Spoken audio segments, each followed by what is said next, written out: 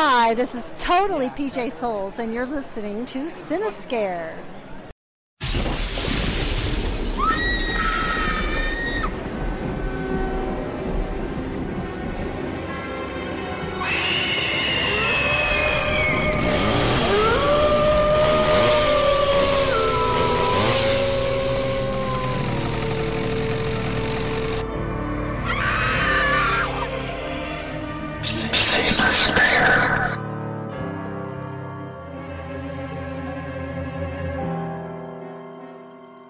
Welcome to the Cinescare podcast. I am one of your hosts, Matt Speak. And I am also one of your hosts, Joe Jans. And with us, as always, is the superfan, Mr. Mark Piscati.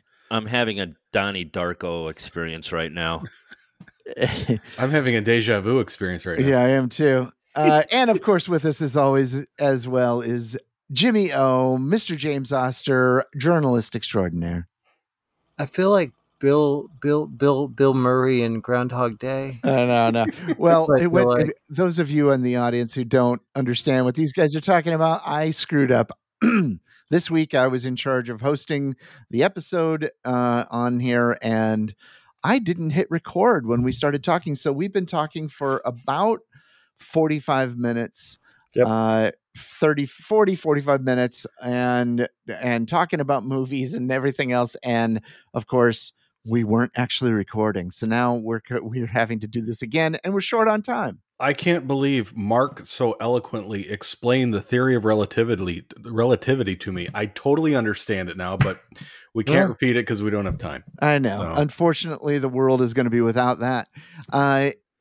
And so we're going to, because we are now short on time, we're going to skip past our movies we saw recently, which actually we really didn't see many. I will just quickly say there is a new movie on Tubi called Requiem for a Scream. I have to mention it because it's brand new. It is, Mark and I both agree, it's not horrible and this is the caveat, for a Tubi original. All right. It is a bit of a slasher. It's worth your time only if you're interested in watching a bad movie. But unlike other Tubi originals, it's actually relatively watchable. And then I watched Men, which I agree with Mark. I think it's really good, and it might wind up on my top 10 this year. I don't know, but I thought it was a strange, wonderful film. Very, what did I say? Cronenbergian sort of horror.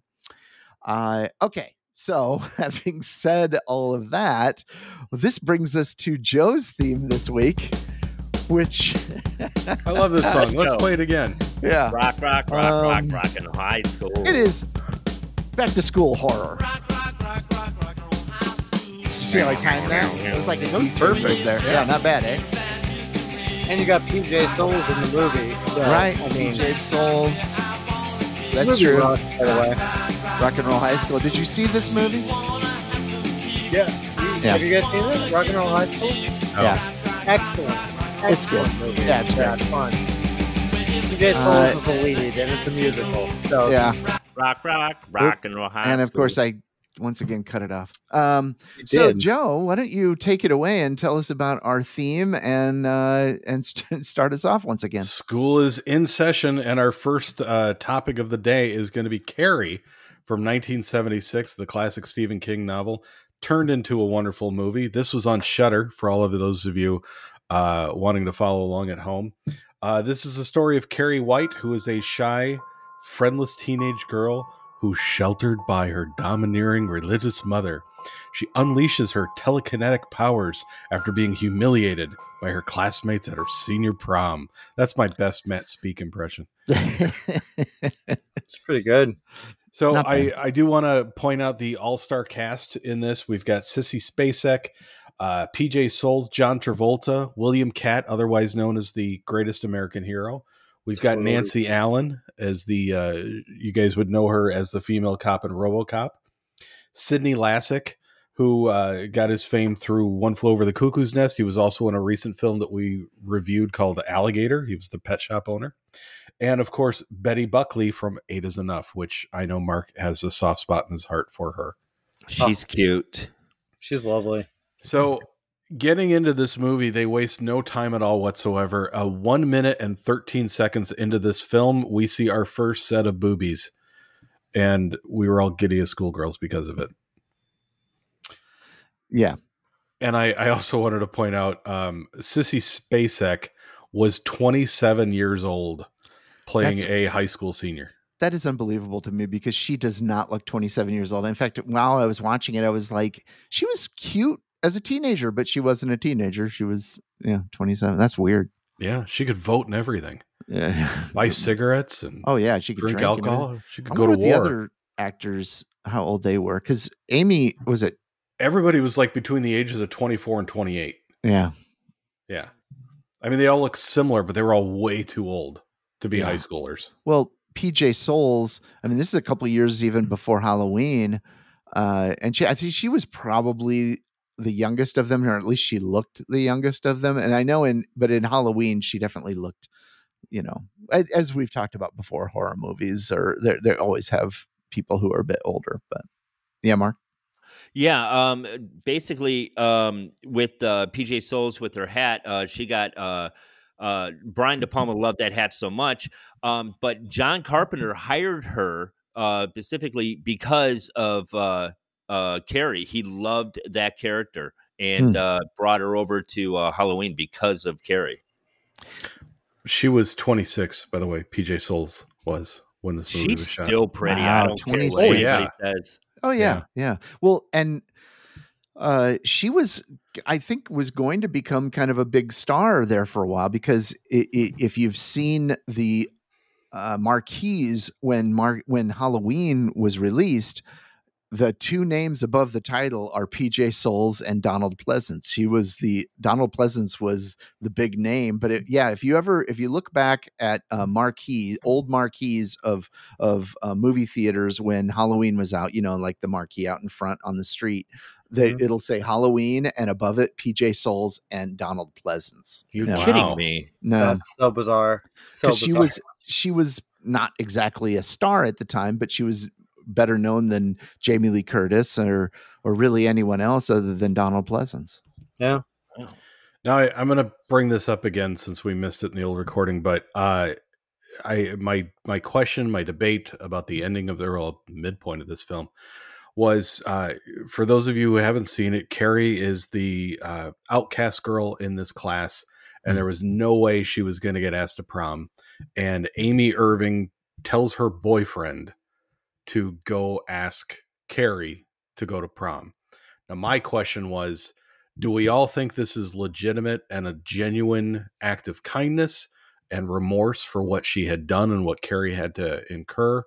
Or the reason I even bring this up and what I keep going back to is, if Amy Irving didn't have her boyfriend ask Carrie to go to prom, she never would have gone and none of this would have happened.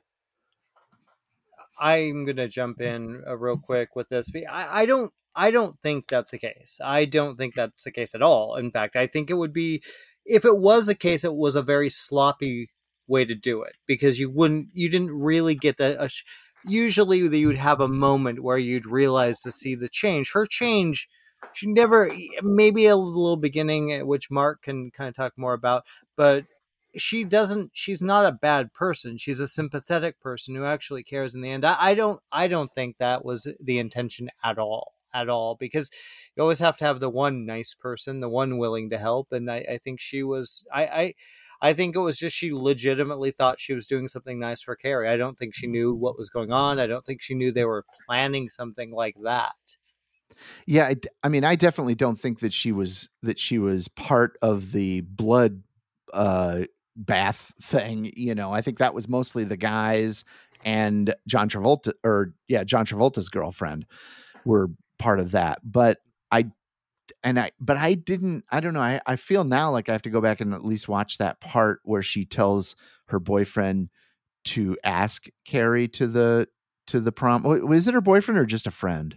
No, it's a boyfriend. No, I think it's her boyfriend. Yeah. I have to go back and watch that again, because I felt like she was asking him to do it as a joke, even though I don't necessarily think she was a part of the blood thing. But now I got to go back and watch that. Mark. Yeah, yeah. At the beginning of the film, you see shots of her. Basically, there's like remorse in her face, and then during like the detention scene, she's telling her friends who's throwing Nancy Allen. She's telling Nancy Allen, basically shut the fuck up, stop, causing any trouble. If you want to go to prom, it.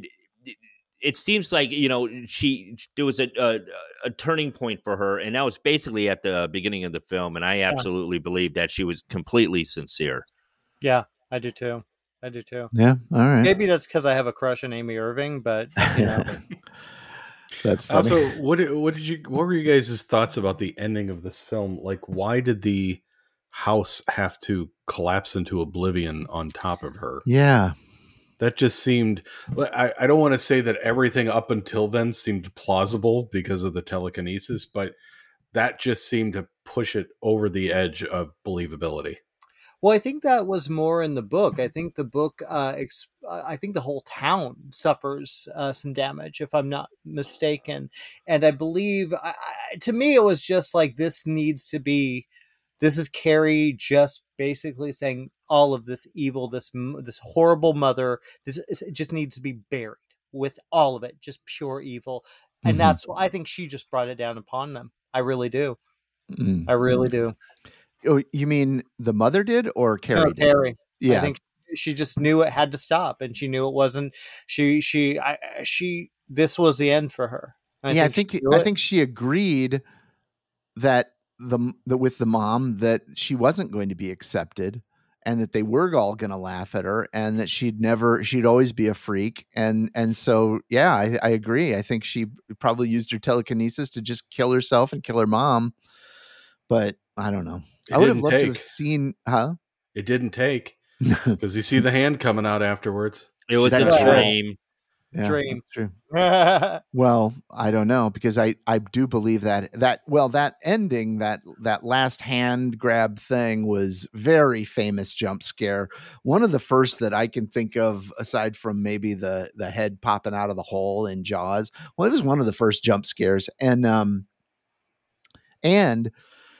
you can really, because I posted a video of that jump scare at the end of Friday the 13th, the original, where the girl is in the boat and he jumps out at her. There's definitely there's an influence there from Carrie to this. The same kind of music and same kind of situation. Mark?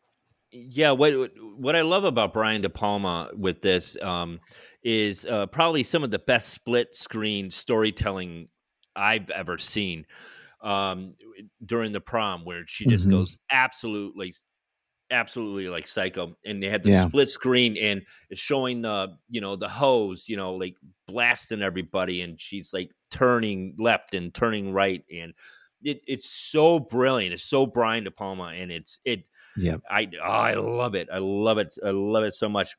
And there's 3 versions of Carrie: 1976, then 2002, and then 2012.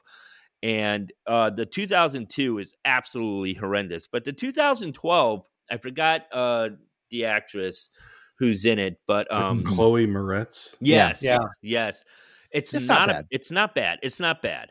Yeah. They do a little bit too much of like the house looks exactly like the 1976 version and whatnot. But Julianne Moore is fantastic in it. I mean, I don't think you could have recast somebody better than Julianne Moore. Jimmy? I think Julianne Moore was the best thing, and I thought it was a terrible movie. I thought Chloe Grace Moretz was bad. She was very horribly miscast in that. She's an okay actress. But I didn't believe a moment of it. Put her with the Sissy Spacek, no comparison. None. Well, no, but Yeah. I liked the 2012 version. I thought it was fine. But no, it's hard to compare her to Sissy Spacek. Yeah. Joe? Once again, another shining example of how Mark and Jimmy agree on absolutely everything. Yeah, totally true. We don't agree hardly on anything. I love it. So, Joe, what's the next one? Well, I wanted to point out one last thing is Okay. I just love the subtle symbolism at the very end, the for sale sign that's in the yard where the house was, how it's in the shape of a cross. Oh, yeah. So anyway, that was dumb. Next one, we're going to go to 1980. We're going Prom Night, which is on Shudder for those of you following at home. Prom Night. Prom Night was at a high school senior prom.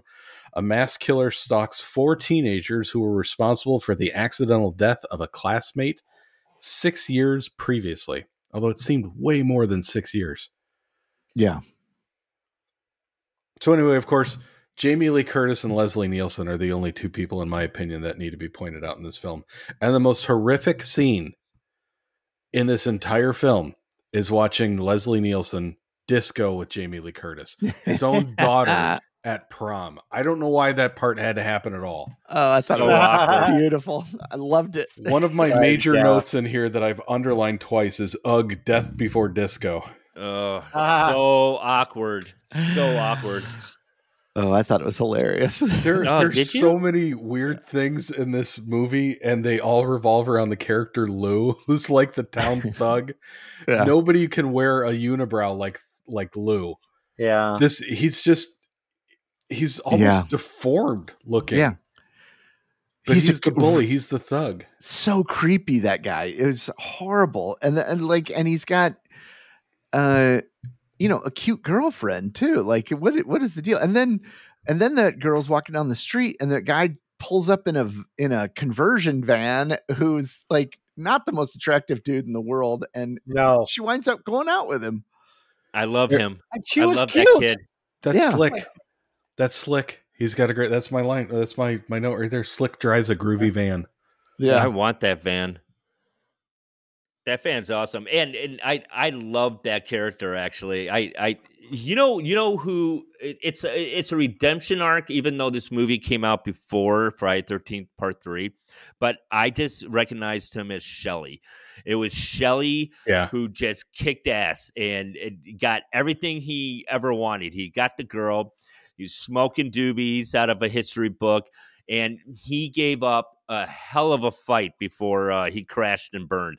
He did a hell of a job. Now, I gotta point out, this movie is complete with bumbling detectives. Oh, yeah. And it starts right at the beginning when the girl falls out of the window of the asylum or hospital or whatever it was they were playing hide and go seek in. The cops come. You can hear there's like an overdubbing where they say, "Oh, she must have been a victim of sexual assault." How do you, girl? There's a broken window with glass everywhere, and she's fallen. She's probably got her back broken, and her clothes are all on. Yeah, we're gonna go right to victim of sexual assault. Right. I wanted another cop to say, "You always say that," But I love the part where the cops come running into the building. Like they get out of most cops get out of the car and they're like, "All right, what am I going to go see?" But these guys go sprinting into the building. It's hilarious. And then one of them says, "Don't touch that. It might be the murder weapon." Right. Mark. Yeah. Look, this was my first time watching. I think, Matt, was this your first time watching Prom Night too? No, I'd seen it before. Okay, but it had been years. Yeah. Hello, okay. Mary Lou. Hello, Mary Lou. Prom Night 2. I had a poster of that and never watched it, but I had it on my wall, which is you weird. should watch it. It's fun. It's a fun movie.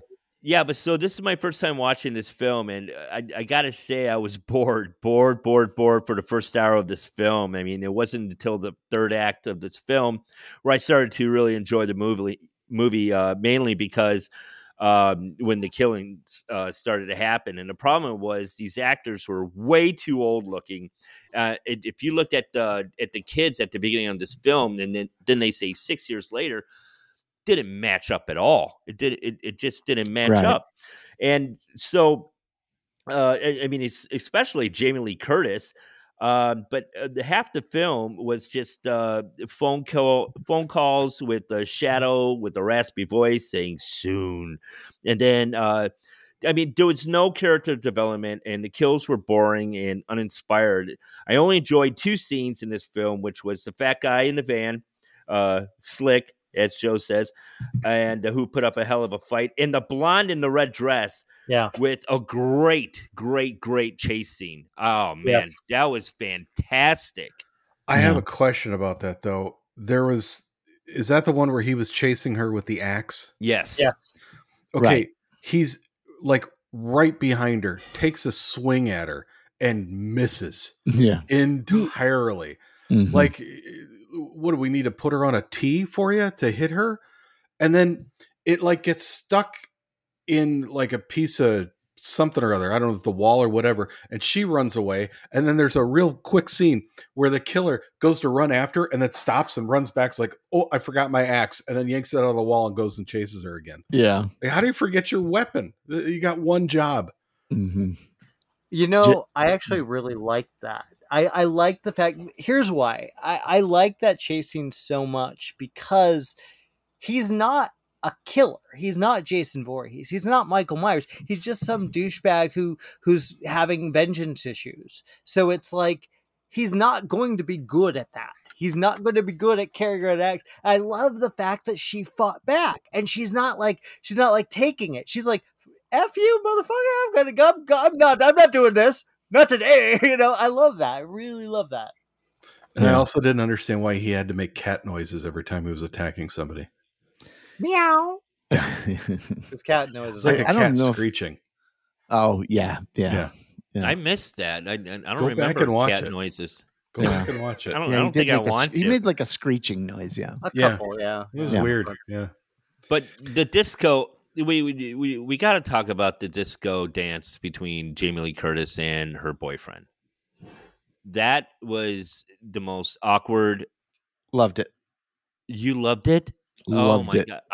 I almost wanted to fast forward because, I mean, how long did that go for? It's I mean, a long that- scene. Oh, yeah. It is It's a very long That scene. dance Yeah. sequence was so long. And then, But I was oh, laughing. I was laughing my butt off during that Were scene. you? I loved it. Yeah. I mean, it was so dumb. But I she's loved so it. hot, though, man. Jamie Lee Curtis is so damn hot. I didn't mind. She's a good dancer, too, by the way. Yeah. Well, I Jimmy? mean, she also did Perfect. She, which Right. she was into. Yeah. I'll be completely honest. I love if Jamie Lee Curtis is in a horror film. Hell yeah, I'm there. Mhm. No Yeah. matter. I've liked even Road Games. Even Road Games, which isn't really a horror film. Oh wait, Virus. I didn't love that one. Sucked. But like everything else, I've really liked her in. So Prom Night, man, I have a special spot in this movie. It's kind of ridiculous, kind of. You were talking when we were kind of going through this. It is kind of an art house film. I mean, there's a weird kind of art house mentality to it. Yeah. With the way it's shot, the way it looks, those weird kind of funky shots with the close-ups and the kind of blurred vision. I like that. I love that. There are a lot Yeah. of quick jump cuts and fast zooms in this film. Oh Yes. yeah. Yes. Yeah. No, I even wrote that down as one of my notes. Art house camera shots. There were some. But There's a few. Yeah. did you see Terror Train? Just when you're talking about Jamie Lee Curtis horror movies, have you seen Terror Train? 100 times, yes. I've never I seen have. that. That I is saw one- it once, good. but it was like 15 years ago. never when I saw seen it. Yeah. One of I my liked favorite it. horror movies. Yeah, I love It's it. on a train, and it's like a guy with a clown mask, basically, right, or something like that, or Groucho Marx. Maybe you Yeah. should do train horror as your next theme, Matt. Ooh, train. That's funny. Can we scrape 6 movies together? Yeah. Yes, we could. Trust me, we could. What else do you have, Joe? Next up, this is the movie that I was so excited to rewatch again, and now I'm not as excited. But Oh, no. we watched Teen Wolf, Oh yeah. 1985. Michael J. Fox was on Fubo TV. An ordinary high school student discovers that his family has an unusual pedigree when he finds himself turning into a werewolf. Unless you've been living under a rock for the past 35 years, everybody knows this is Michael J. Fox. And it actually came out. This movie, Back to the Future, came out in July of 1985, and this came out in August of 1985. Yeah. He was a hot commodity back in those days Yeah. because Yes, he Family was. Ties was one of the biggest shows on television on the biggest night of television because it was Family Ties, Cosby Show, Cheers, Night Court, and L.A. Law, or Hill Street Blues, depending on which year, because they kind of what Hill Street Blues ran for a while and then they switched it to Night Court, L.A. Law. But that was the beginning of Must See TV on NBC, and so Michael J. Fox was a huge star back then. Joe. Mm-hmm. Yeah, and he has gone on record saying how much he hated this film. As a matter of fact, he said, he was interviewed, I think by Variety. He said, "I don't understand this. Steven Spielberg is down the street making movie magic, and I'm here playing a werewolf." Yeah. Which is why he didn't sign on for Teen Wolf 2. Yeah, I don't blame him. But I mean, go ahead, Mark. Yeah, well, this film, Teen Wolf, was shot in 6 weeks because Meredith Baxter in Family Ties was pregnant. So the show took a break. So this movie was shot in 21 days. And that's why you see some basketball shots that are repeated, and you can see the dolly in the reflection of some store windows. But I love this movie. I think this movie's absolutely fantastic. I just, upon rewatching it, I didn't realize how embarrassingly bad the dance scene was with Michael J. Fox doing his werewolf dance. And then the, Matt, who was the artist, the recording artist that we thought sang that song? Randy Newman. Randy Newman.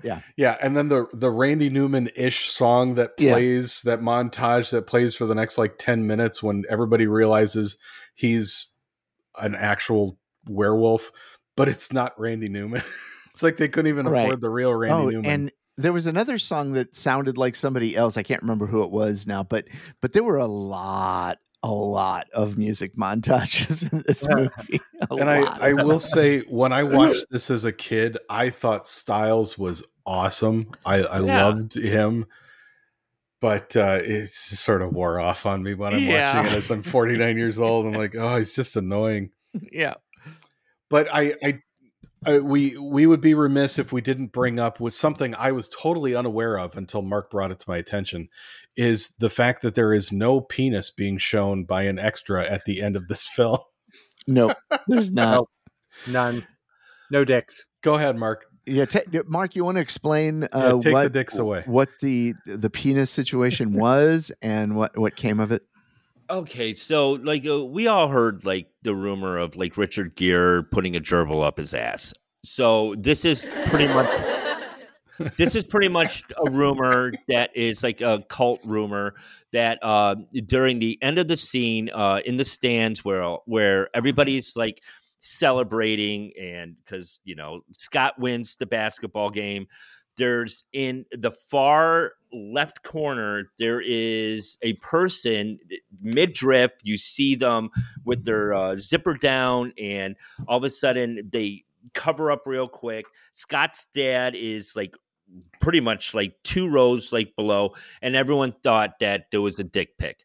Apparently there is not a dick pic, but this has been a cult rumor, and a rumor that has been going on for years and decades.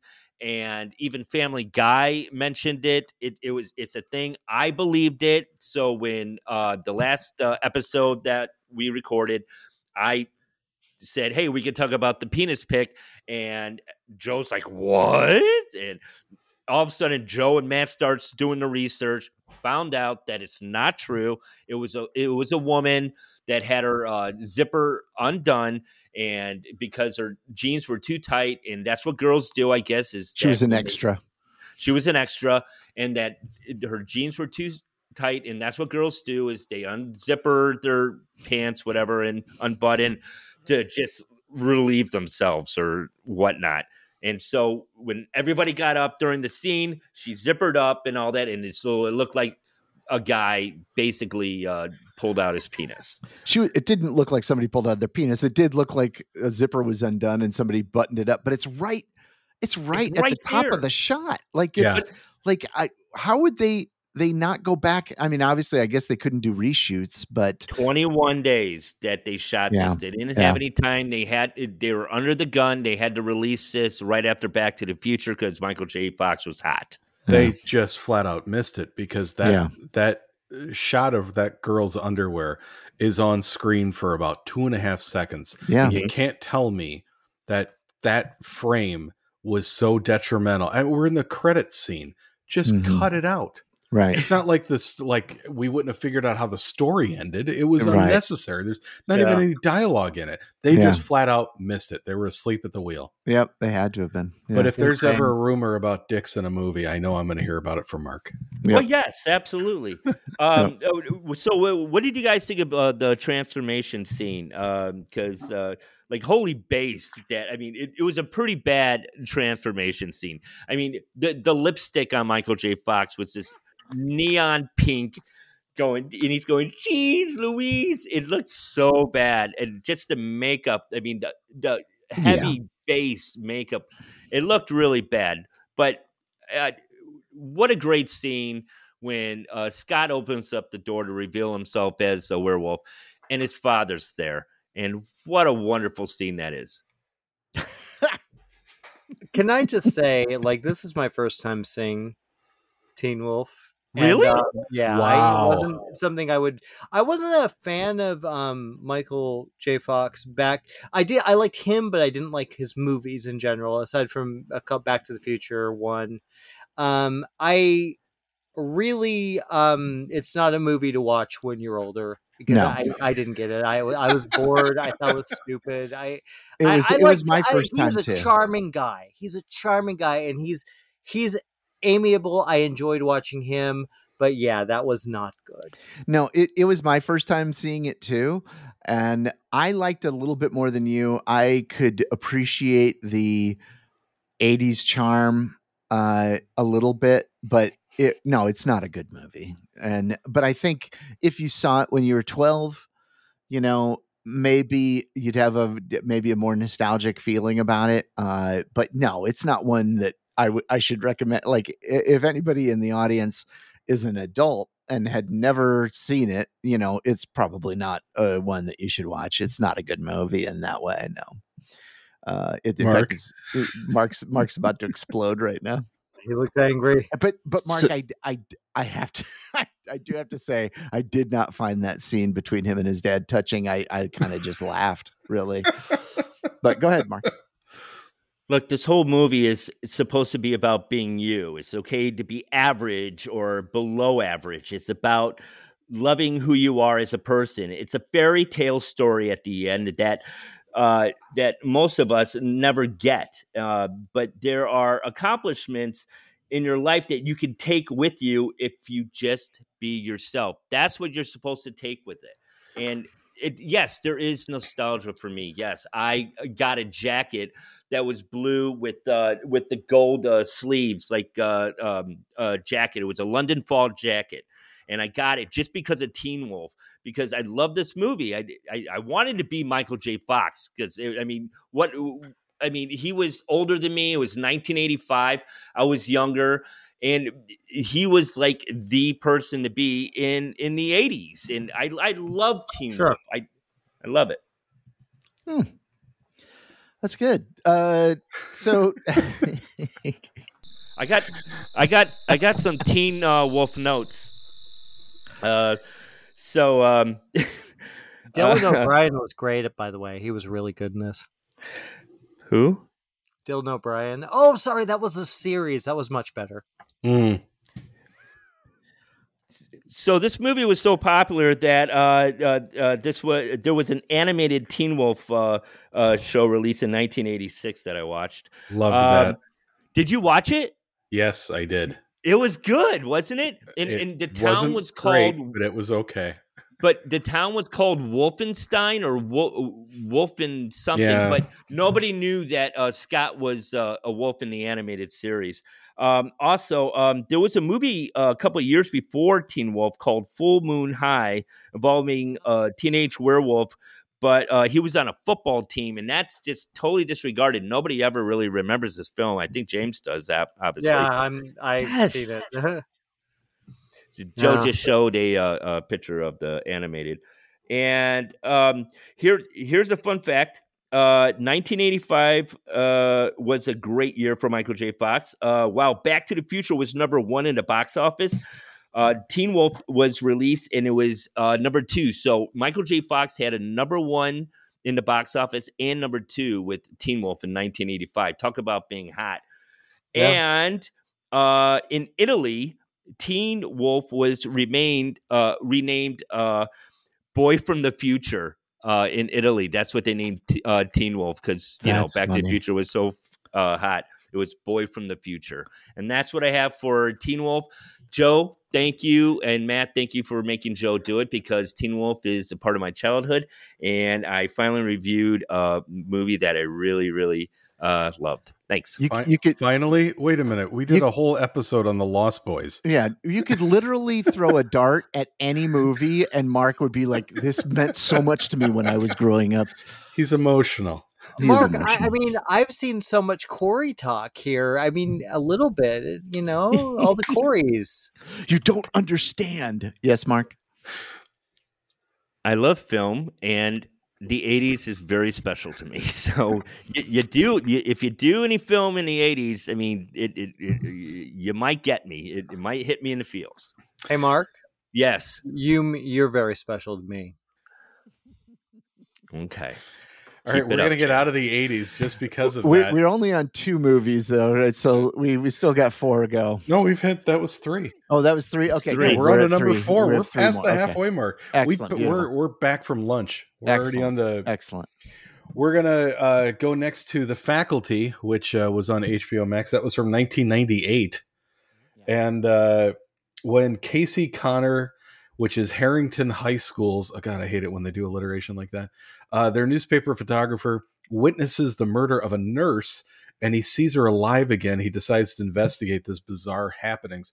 Again, I got to point out the amount of star-studded casts that are in these films.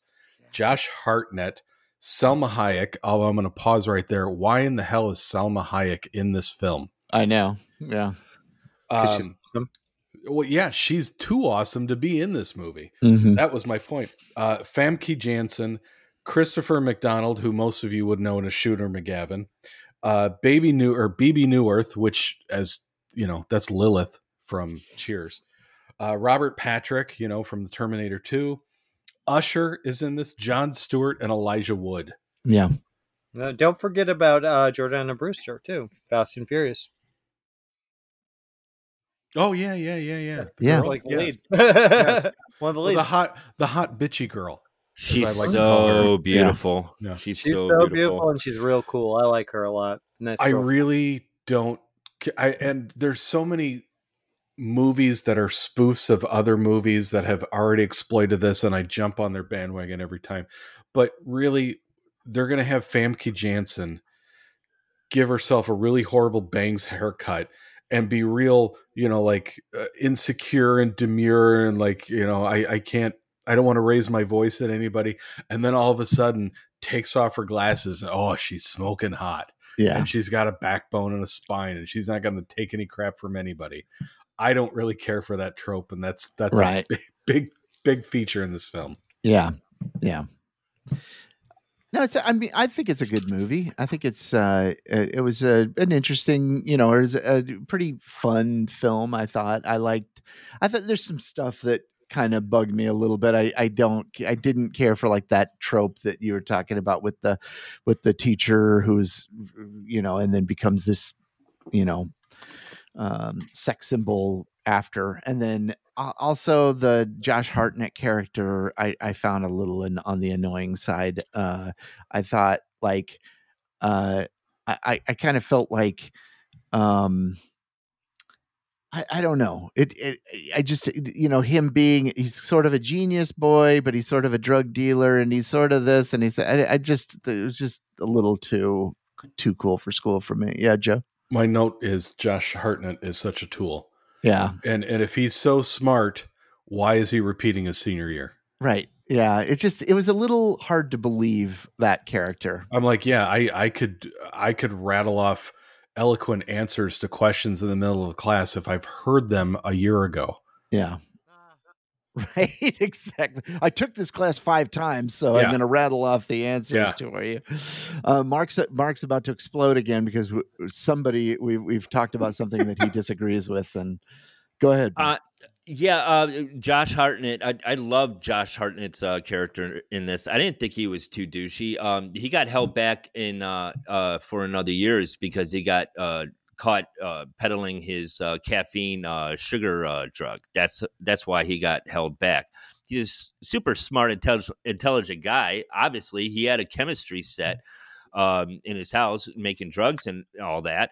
But go ahead, Jimmy. Well, does he know how to use a comb? Is a question. Yeah. That was the 90s haircut back then. The For Josh only for Hartnett him. style. Literally only for him. Only I'm- person in the entire film with that haircut. I Yeah. think And he had the same thing in Halloween H2O. Come Yep. on. Yeah. Okay. Comb Well, your yeah, hair. that messy haircut is sort of his signature style. It is. I just found that character a bit annoying, but Couple other notes I had. I thought the CGI was really bad in this film. yeah. Yeah. And although it is the first time that I've seen death by a bleacher in the gym. I know. It's fun. Yeah. And for the record, I really cannot stand it when people do covers of Pink Floyd's Another Brick in the Wall and act like it's cool. Mhm. That one rubbed me the wrong way. But that's So just Joe, me I and a won't music send thing. you. I won't send you my cover of that song. No, please don't. Okay. Mark.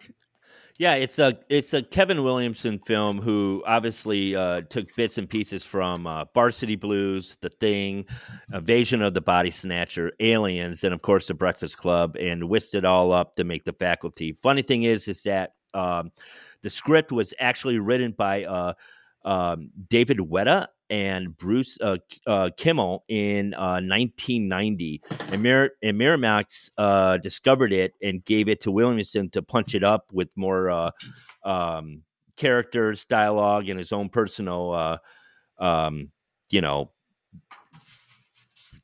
Kevin Williams thing because he was so hot off of Scream, and. But he was supposed to direct that, but gave it up to Robert Rodriguez because he decided to direct his own screenplay, Teaching Mrs. Tingle, that came out the next year. Yep. Yeah. I have a question about the ending.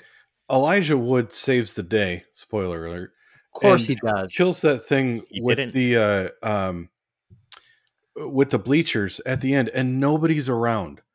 So how does fast forward couple of weeks or whatever when things get back to normal, how does everybody in the town know about this? And he's like the headline of the local newspaper, and all of a sudden he gets the hot girl in the school. Yeah. Apparently Mark has an answer to this question. Yes, I do. So the answer is that the good guys did not win in this film. In my opinion, I think James agrees with me. So when the queen is coming through the bleachers and spits it all out on him, one gets in him because at the end, it's a month later and all the characters' personalities are completely changed on how the aliens wanted them to be. So like you have Elijah Wood with Jordan Brewster.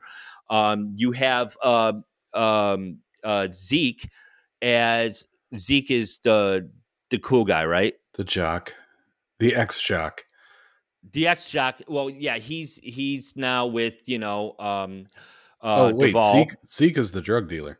Yeah, Zeke. So Zeke's playing Josh Hartnett. football. Yeah, Josh Hartnett is playing football, and No. He's playing football and smoking. Yeah. and he's cool. with the teacher, but all the personalities are now completely different than what they were before because things would have been different I don't before. know. It's I'm telling you, they lost, and the aliens did take over, and that's why Elijah Wood is in the paper just to cover it up.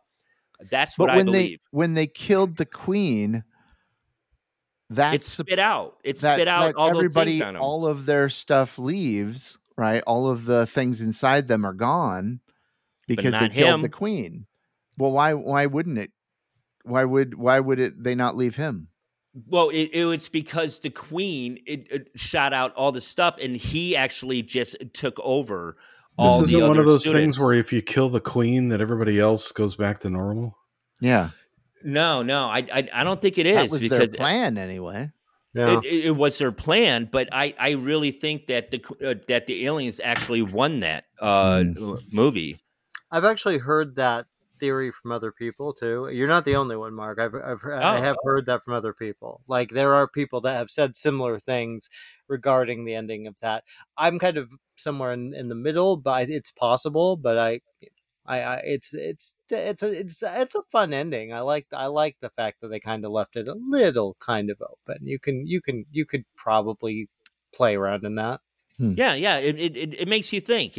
I think that's why it's such a good ending. It's like, did it happen this way or did it happen that way? Yeah, exactly. Speaking of puzzling endings, we're going to get to the one that I just could not wait to get to, which was Donnie Darko from 2001 on HBO Max. After narrowly escaping a bizarre accident, a troubled teenager is plagued by visions of a man in a large rabbit suit who manipulates him to commit a series of crimes. Was this the first time any of you guys watched this film? No. It's the first time I watched it completely from beginning to end. This is one of those I had the first time I saw it was on, I think it was on HBO or Showtime or something. I was with my brothers but we were kind of watching and not watching. So I kept going back and forth to it. And then I've seen parts of it or halfway through to the end multiple times on television, but I think this may be the only time I purposely sat down and watched it from beginning to end. It's the first time for me. Okay. I'm going to point out the cast again, just because for any of those of you who have not seen this, just a heads up, I am going to get into some spoilers in a bit, but here's a reason just on the cast list alone of why you should watch this. Jake Gyllenhaal, Jenna Malone, Mary McDonnell, Holmes Osborne, who I absolutely love. He played the dad. Maggie Gyllenhaal, Patrick Swayze, Seth Rogen, Noah Wyle, Drew Barrymore. Yeah. Don't forget James Duvall. Oh, of course. Yeah. And this, I personally, not only is the cast tremendous, but I think the music, the soundtrack in this film amazing. Is awesome. Yep. Excellent. And I love, there's, I don't know, tiny little things that were like, nostalgic for me growing up. Like the fact that the mom is opening scene when they're panning through the yard. She's sitting there reading Stephen King's It.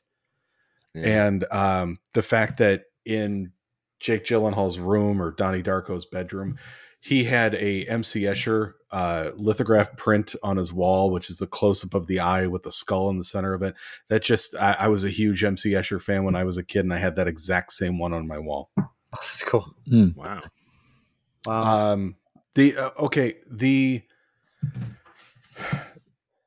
There's a scene at the beginning of the movie where all of a sudden an aircraft engine falls out of space and crashes through the roof of their house and demolishes Donnie Darko's bed. He, of course, is not in the bed because Frank the Bunny told him to go for a walk. And he basically is sleepwalking all the way to a golf course. And Frank the Rabbit tells him exactly when the world is going to end. Right. And he ends up writing the days, hours, minutes, seconds, whatever on his arm. So he's not even around when this happens.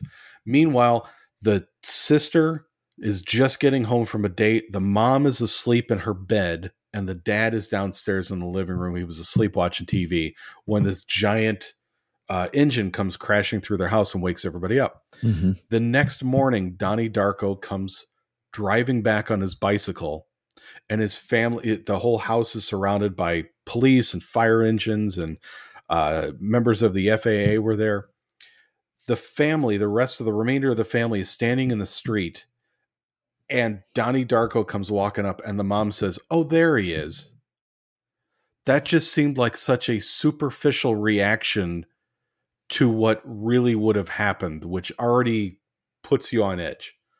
Like, huh? Really? An engine just crashed through their house where their son should have been sleeping, and I can't even imagine that the family would know that he wasn't crushed by that thing as of that point. Yeah. Yeah, I had a problem with that too. Like I mean, I enjoyed this movie because I had no clue where or how this movie was going to end. Besides the wonderful acting, a very original script, amazing soundtrack. I was still borderline 50-50 if I was enjoying this film. It wasn't until the last 20 minutes where the pieces of the puzzle fell into place and I had that moment. Yeah. Um, um, I really, really enjoyed this film. I even more enjoyed doing research on Donnie Darko, on what this film meant, and there are so many theories of this, and it is like just layers of an onion that you could just go into. Like fantastic, fantastic. Yeah, no, I thought it was just a great movie, and I think I gave it 5 cuts. I think it's a masterpiece, and I just can't believe that this director, Richard Kelly, has really not done much since then that was anywhere near this kind of quality. Like, he did let's see, he's done Southland Tales, The Box, Goodbye Place. There's really not much there that was certainly, judging from this, you would think that this is like the next David Lynch or whatever, like a new Kubrick or something like this. It hasn't, his career hasn't gone that way. But I'd love to see something that he could do, um, I'd love to see him get back to this kind of thing if he can. I don't even know if he's able to do that anymore. Joe? Okay, I have a question, but one thing I just want to point out, just because I went to a Catholic high school, I love the fact that when Donnie is asking Noah Wiley as his teacher about predestination, predetermination, all that stuff, like, do we have free will? Right. When he starts getting on the verge of getting into religion and contradicting science and religion, how he has to stop. Mm-hmm. I'm just so glad that they wrote that in there, because it's actually very true that they can't. They will lose their job. Mm-hmm. But my question has to do with the ending. So, and again, total spoiler alert. So on the final night, his mom is in the airplane that the engine cracks off of and drops down and actually kills Donnie Darko. Mm-hmm. So that means basically everything we watched did not happen. Correct. And if she was on the airplane, then how did we see her in her bed at the beginning of the movie? Unless that also apparently did not happen. I feel like. But then also at the end, when the girlfriend or supposed girlfriend is riding up on her bicycle and she's asking that neighbor kid what happened here, and that was a kid named Donnie Darko. So that sort of proves that none of that happened. Mm-hmm. The mom is there, but she's standing off sort of by herself, smoking a cigarette by the tree while everybody else is crying and sobbing and weeping. I'm assuming we're to believe then that she is not real. She died on that airplane and she's a ghost.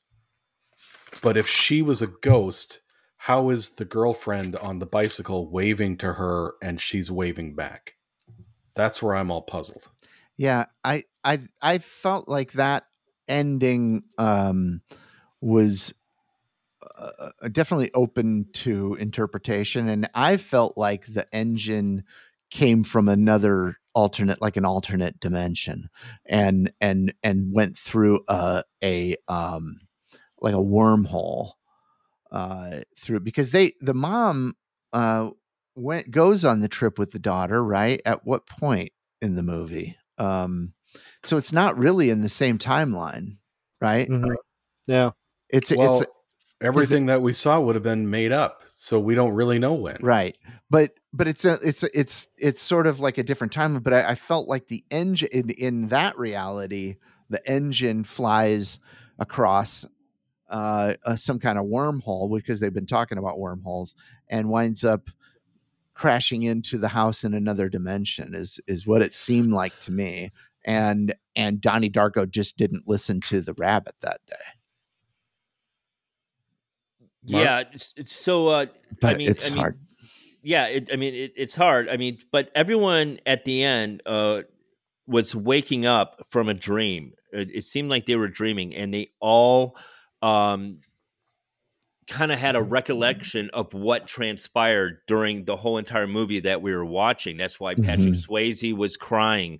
That's why Frank the bunny put his hand up to his eye because he got shot in the eye. It seems like they all dreamt of what happened there, and it was kind of like a recollection scene where the mom was because a previous scene is Donnie's girlfriend waved at her and she waved back. It was sort of like a recollection, like I know that girl, but I don't know that girl. And it was that's what I got out of it, because it's kind of like a superhero movie if you think about it. Yeah. It's a time traveler, and he saves the world. Or did he save the world, or did he just, because like the end is coming? That's what the movie was saying. Was it his end or the world's end? That's what I was always thinking, because it didn't really get to that point. You could go either way, but I always thought it was Donnie's end, not the world's. I agree. I think I think you're led to believe that it was Donnie's existence that ends because the grandma death whispered in his ear, everybody dies alone. Yeah. Yep. Yeah. And he never wanted to die alone. He's going, I don't want to die alone. And apparently he does, or does he? There's a sequel out. I don't know if you guys know this. It's called it's Darko S, and it has it's about Donnie Darko's youngest sisters that's in it, and it's the same actress even, and I hear it's really not that good at all. But it's not great. It's not great at all. What a fantastic film Donnie Darko is. This is a movie you can rewatch over and over and over again. Yeah. And there's a couple, I believe there's a director's cut, which is actually pretty interesting. It's a little more, I feel like it gives a little more answers to it's been a while since I've seen the director's cut. I didn't watch that one prepare for this, but like, I feel like it was a little more obvious as what the story was about. So I kind of prefer the version that we all watched, to be honest. And I do have to say, one thing that I absolutely just laughed out loud was Patrick Swayze's self-portrait with the mullet. Loved it. Oh my gosh. The fact that they put in the famous Swayze mullet on that self-portrait. Yeah, that was pretty so funny. Amazing. It was so amazing. I have to say I was not a fan of Patrick Swayze in this movie, but I wanted somebody with a little more range playing that part, and he's a little, I felt like, I mean, it kind of worked, but I wanted somebody a little closer to Tom Cruise in Magnolia. That kind of thing, maybe not quite that extreme, but someone with a little more range than Swayze had. But how dare you, Matt? He's sorry. a national treasure. I know. Treasure. I thought he was totally believable as a pedophile. I thought I did. I thought so too. I thought he's like, that's a fucking pedophile. The part that I thought was the creepiest is when they're doing the talent show, and I think was it Duran Duran. Yeah. Or whatever that song's playing. There's that woman. She's a very heavy set woman with glasses on. That's like the judge of the talent show. And she's like taking her glasses off real slow and just like sort of looking at the girls and not. She was the pedophile. She was the creepiest girl. Yeah. It was she must work for the school somewhere, because she was next to the principal and the health teacher when they brought up the paper that said that Patrick Swayze was a underground kiddie porn ring or something. Yeah, the director has a thing against kiddie porn and child abductors, because in Southland That's Tales, a good thing. That's a good thing. Got a real problem No. with the No. But in Southland Tales, there's a storyline where there's a storyline with these married couple abducting children and murders them, and it's so creepy. If you haven't seen Southland Tales, it's a creepy scene. All right, we're gonna wrap this up and get to our last movie. This was Jennifer's Body from 2009. It's available on Amazon Prime. A newly possessed high school cheerleader turns into a succubus who specializes in killing her classmates.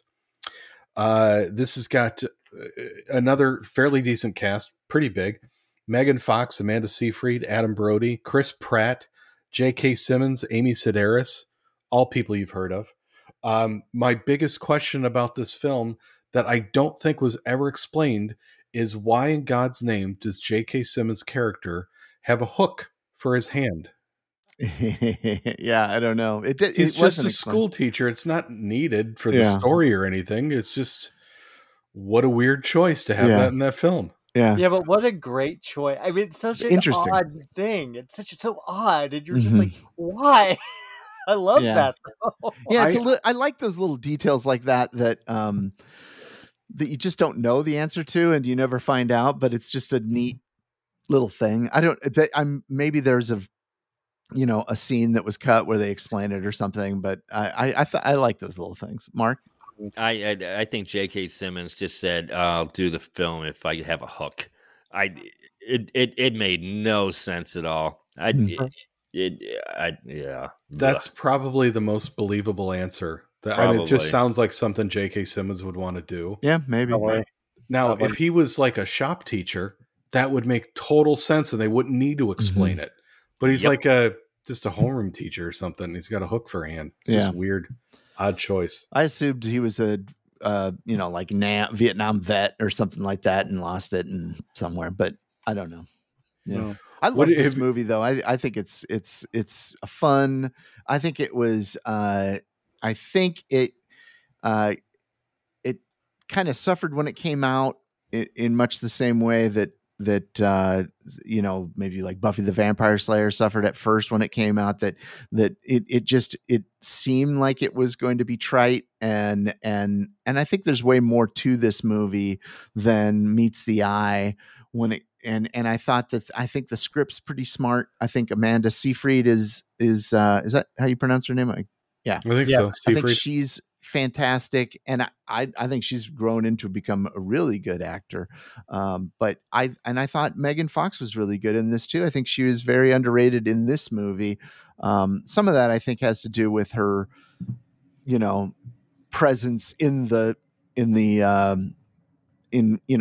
zeitgeist or whatever, and her personality. Transformers. Yeah, and Transformers definitely. But I think it was a pretty good movie, and it's one that I think was overlooked and has gained an audience since. Jimmy? Yeah, I think a lot of the reason it didn't do well is that there was a lot of people had a thing about Megan Fox, which is a shame because I actually really like her. She's a good actress, especially given the right role.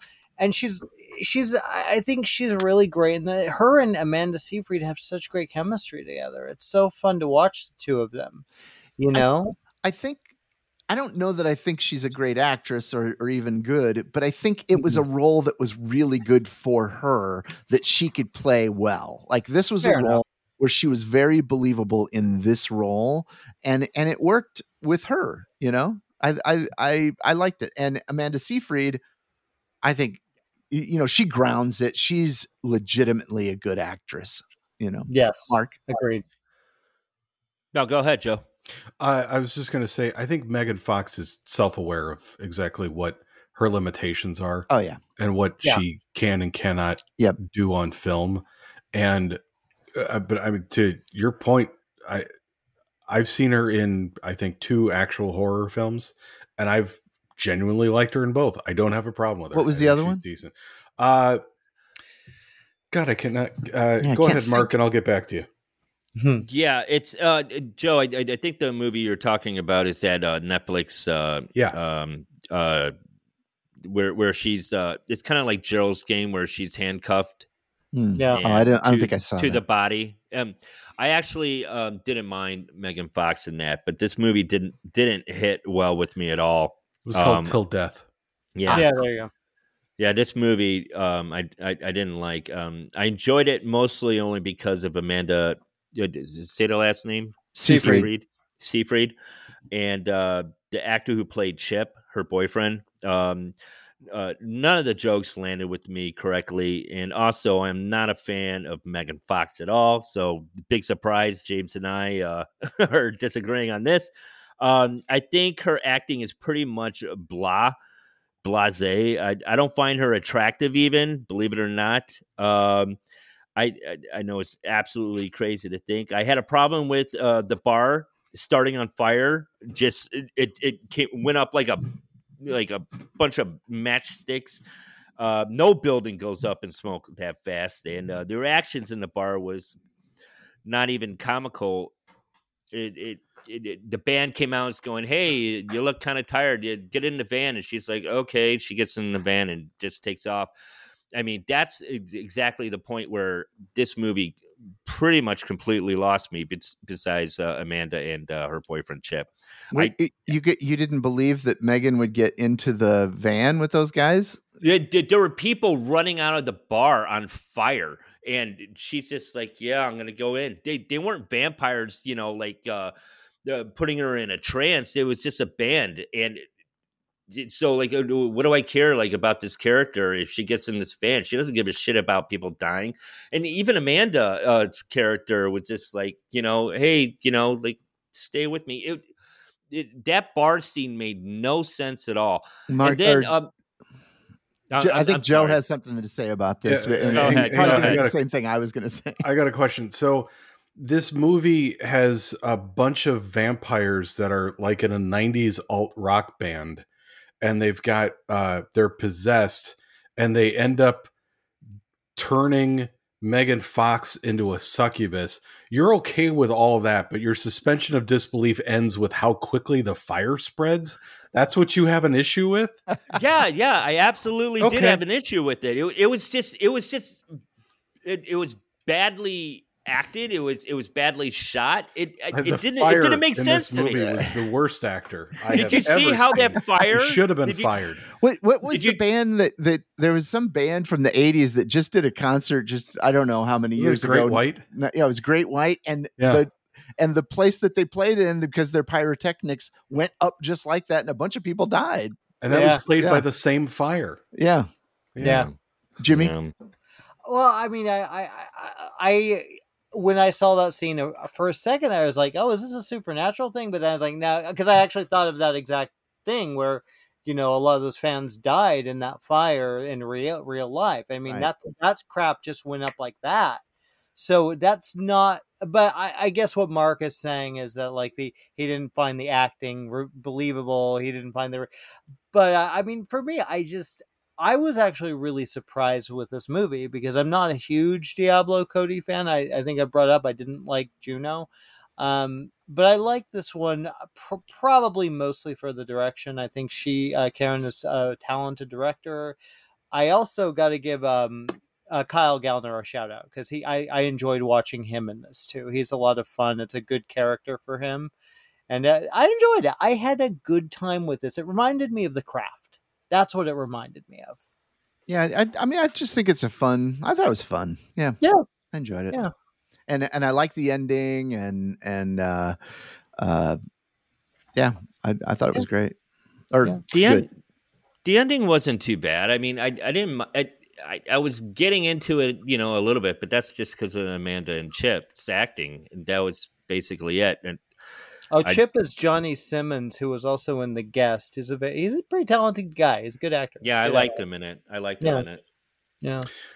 All right. This isn't trivia by any means. I just I want you to cast a vote. Which movie out of the 6 that we watched do you guys think made the most amount of money? Oh boy. Yeah. Updated for because there's a long no, I'm not doing like between inflation or whatever. I basically looked up the budget and the worldwide gross on IMDb. Let's Can I not go overthink first? this. Can I go first? Matt, what is your guess? I'm going to say that I'd have to say Carrie. Mark? Teen Wolf. Jimmy? Ooh, I think I'm going to go with Mark on this one. I think it's Teen Wolf. Could be. Yeah. Matt has it, and it's a really tight margin. Carrie had a budget of 1.8 million with a gross of 33.8, and Teen Wolf only made $31,886,611. Really? Yeah, Wow. so it was really close. Now here's Is this the with next inflation? No, this is just what I looked up on IMDb. Okay. Yeah, You think I do inflation this for a actually living? Carrie would make even more. Yeah, that's true. Yeah. Well, yeah. Now, which of the 6 movies do you think made the least amount of money? Probably Jennifer's Body. Mark, you don't have to raise your hand. Just go ahead and say it. I'm gonna go with Prom Night, but I think Matt's right. I think Donnie Darko. Jimmy's got it. Yeah. Ooh. Oh, Donnie yeah. Darko I didn't actually think had It a wasn't a budget. hit. Yeah, it had a budget of $6 million and grossed worldwide $6,980,000. Yeah. So it's just barely profitable. Yeah. It didn't become like Donnie Darko until its No. release, the video release. That's Right. what made it a hit. And cable and all that. Yeah. Yes, Yeah. exactly. Right. Yeah. Exactly. Yeah. All right, so school's out. You guys are dismissed. That's Excellent. all we got. Well, thank you, Joe. That was I really enjoyed all the movies, and they weren't all great, but even the ones I didn't care for that much, they were all enjoyable to watch, and so that was a another good pick, another stellar pick, Joe. And next time, the next pick is going to be our good friend Jimmy O. So, Jimmy, what is your next pick? Well, I was thinking, we have the summer is coming to an end. Yeah. We're vacation time, but it's time for like Halloween attractions, and I'm going to go to Halloween Horror Nights next week. Yes. So let's go to an amusement park, shall we? Oh. God right damn it. now, I'm looking at, and this could change, but right now I'm looking at the original Carnival of Souls, a film called Tourist Trap, which is a lot of fun, Hellride, which I think is an underrated little slasher, one of my favorites, The Funhouse. I'm looking at Carnival of Blood from 1972. Have you looked up what these are on? No, that's my next step. But these, Okay. if there's something we have to rent, I'll switch it up. But the last one is Hell House LLC. Oh, good one. I love that movie. Yeah, so I we got love that movie. Yeah. Let's get back to amusement parks and horror haunted houses. Woo! Yeah, Hell House LLC is I really enjoyed that. It's a found footage, so Joe's going to be upset about that, but I think it's very creepy. It's a very effective found footage film. Are there clowns? Yes. Yeah. Yeah. I'm surprised you guys didn't watch it when we did the clown one. I think I had recommended it. You guys didn't watch it, maybe. No, but didn't it's one of my favorites from recent times. The sequels aren't so great, but yeah. No. That sounds good. So we will post Jimmy's picks once he completely finalizes them online, so everybody can watch them too. And any further announcements, Joe? Anything? You look like no, you had I got something to say. nothing. Okay. No, I just I hope people visit our website, buy our merchandise, download our podcasts, listen and rate and review them, and follow us on Twitter and follow us on Facebook and Instagram and the TikTok. Yes, Mark. Yes, and we are so close on Twitter to reaching 1,000 followers. So if you are if you're on Twitter, give us a follow. We'd really appreciate it. Yeah, and the same is true on the TikTok. We're about 100 away from 1,000 followers on TikTok, and that means, which I'm really hoping that we can get to 1,000 before Shocktober, because I'd like to do some live streams, especially from some of the events I'm going to, or any of you guys can too.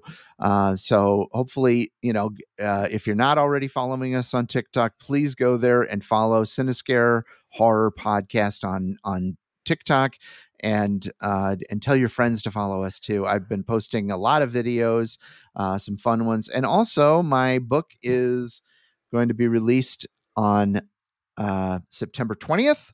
So keep your eyes open for that. Of course, I'll announce it more as we go too. So I guess that's it. So we'll see you next time. Good night, everybody. Night. Good night.